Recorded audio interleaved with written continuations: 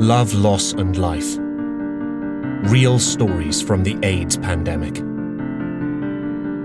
This is George Hodson's story. Read by Christopher Ashman. With an introduction by Anita Dobson.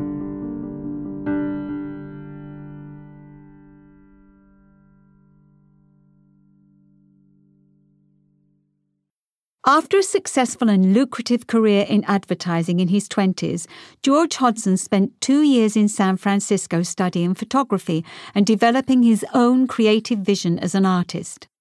Returning to advertising as a creative director, he lived in Hong Kong, Singapore and Thailand before coming home to London, where he was diagnosed with an AIDS-related cancer. Now in his 70s, he continues to work as an artist and breeds Griffon Bruxellois dogs. George Hodson can legitimately claim to have been there at ground zero, living in San Francisco when the very first cases of HIV/AIDS began to appear among the gay community in America in the early 1980s. Diagnosed with AIDS himself a decade later, when there was still no effective treatment for the virus, he has somehow survived through several different cancers and a heart bypass operation into his 70s, but watched his lover, his friends, and his fellow patients in the London lighthouse dying of AIDS-related illnesses.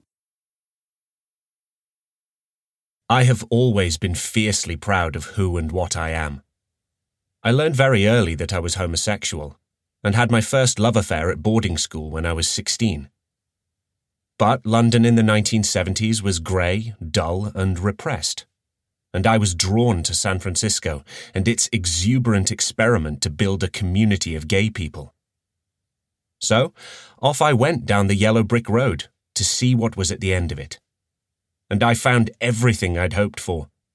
A vibrant, joyous, celebrational, sexual nirvana full of beautiful men holding hands. Businesses were run by gay people for gay people. The Sisters of Perpetual Indulgence, dressed as naughty nuns, were promoting gay politics.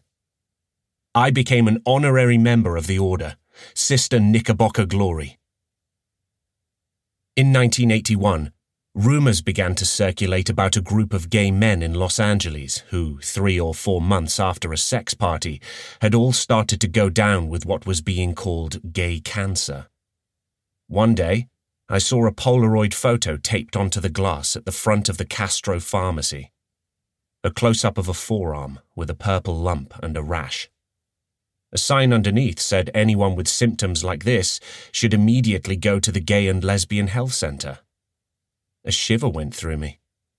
It felt like a portent of horrors to come. I was invited by a friend to take photographs at a tea party he was holding. Only when I arrived it became clear it wasn't going to be just a tea party. The whole room had black plastic on the floor.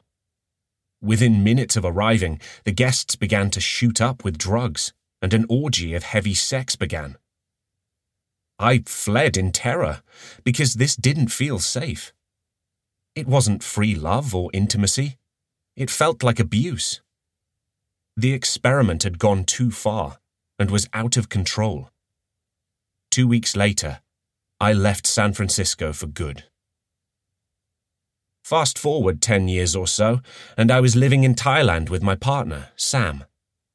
He was a gentleman, like so many Thais.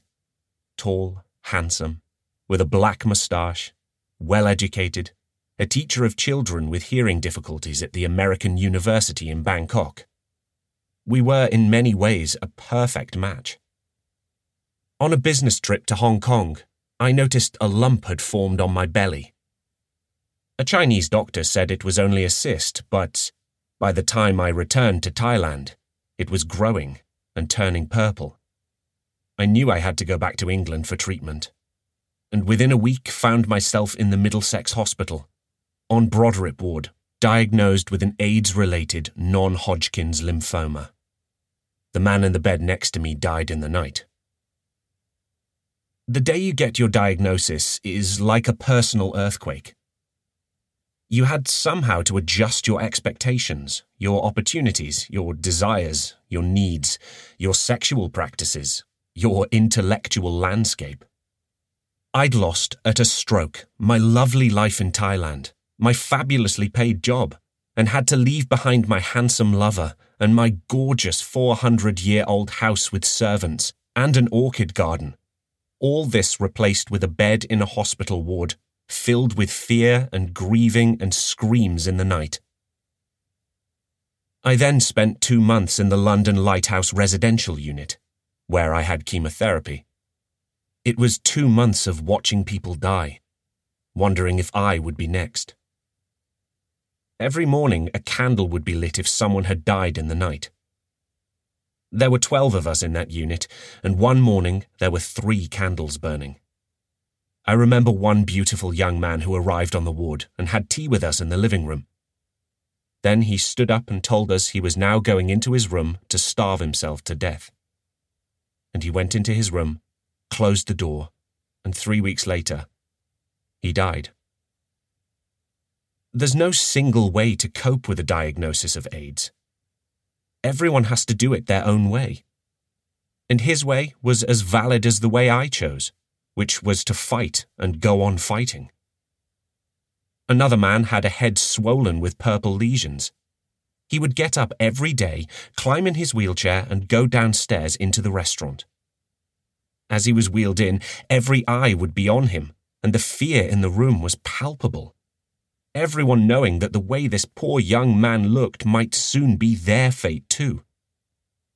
But he held on to his dignity and was brave enough to eat in the restaurant every day. They were all heroes in their own way.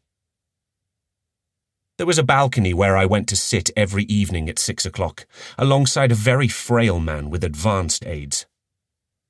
He was blind. He had dementia and was being eaten from the inside by Candida, a fungal infection. I never knew his name, and we never spoke a word. But I'd take some strawberries with me, hold his hand, and very gently try to feed him a berry. He couldn't eat anything solid because the Candida had almost blocked his throat. And he would take the strawberry and squeeze my hand. It wasn't long before he too was dead. It was relentless. Loss upon loss upon loss. Loss of people.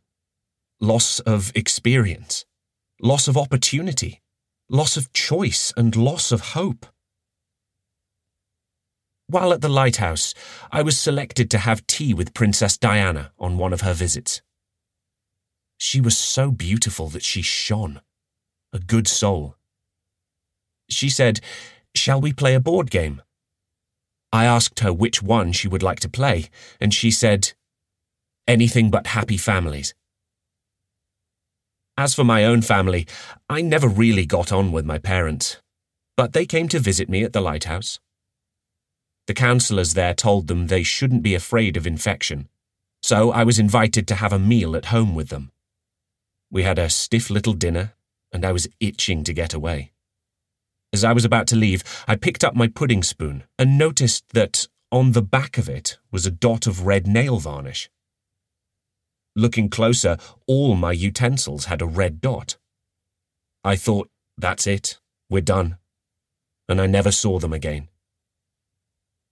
I fought to get Sam to be allowed into the UK to come and look after me.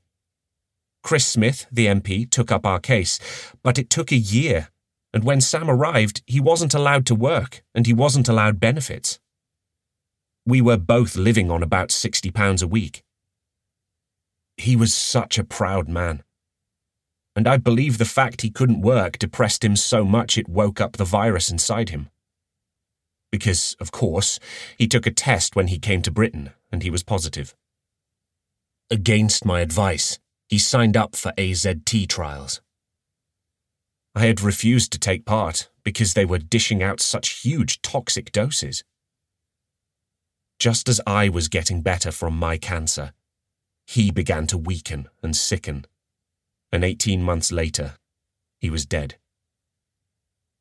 For the funeral, I cut some jasmine from my garden to wrap round his coffin, along with a beautiful hand-embroidered Thai silk scarf he'd once given me.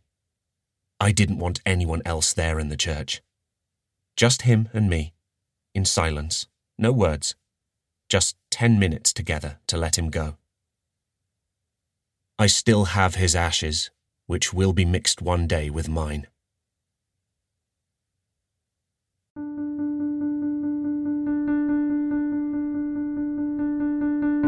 Thank you for listening to this story from Love, Loss and Life, a collection of stories reflecting on 40 years of the AIDS pandemic in the 80s and 90s.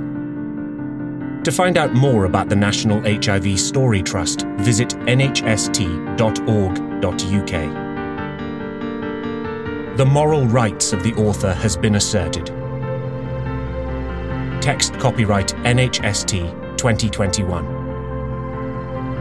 Production copyright NHST 2022.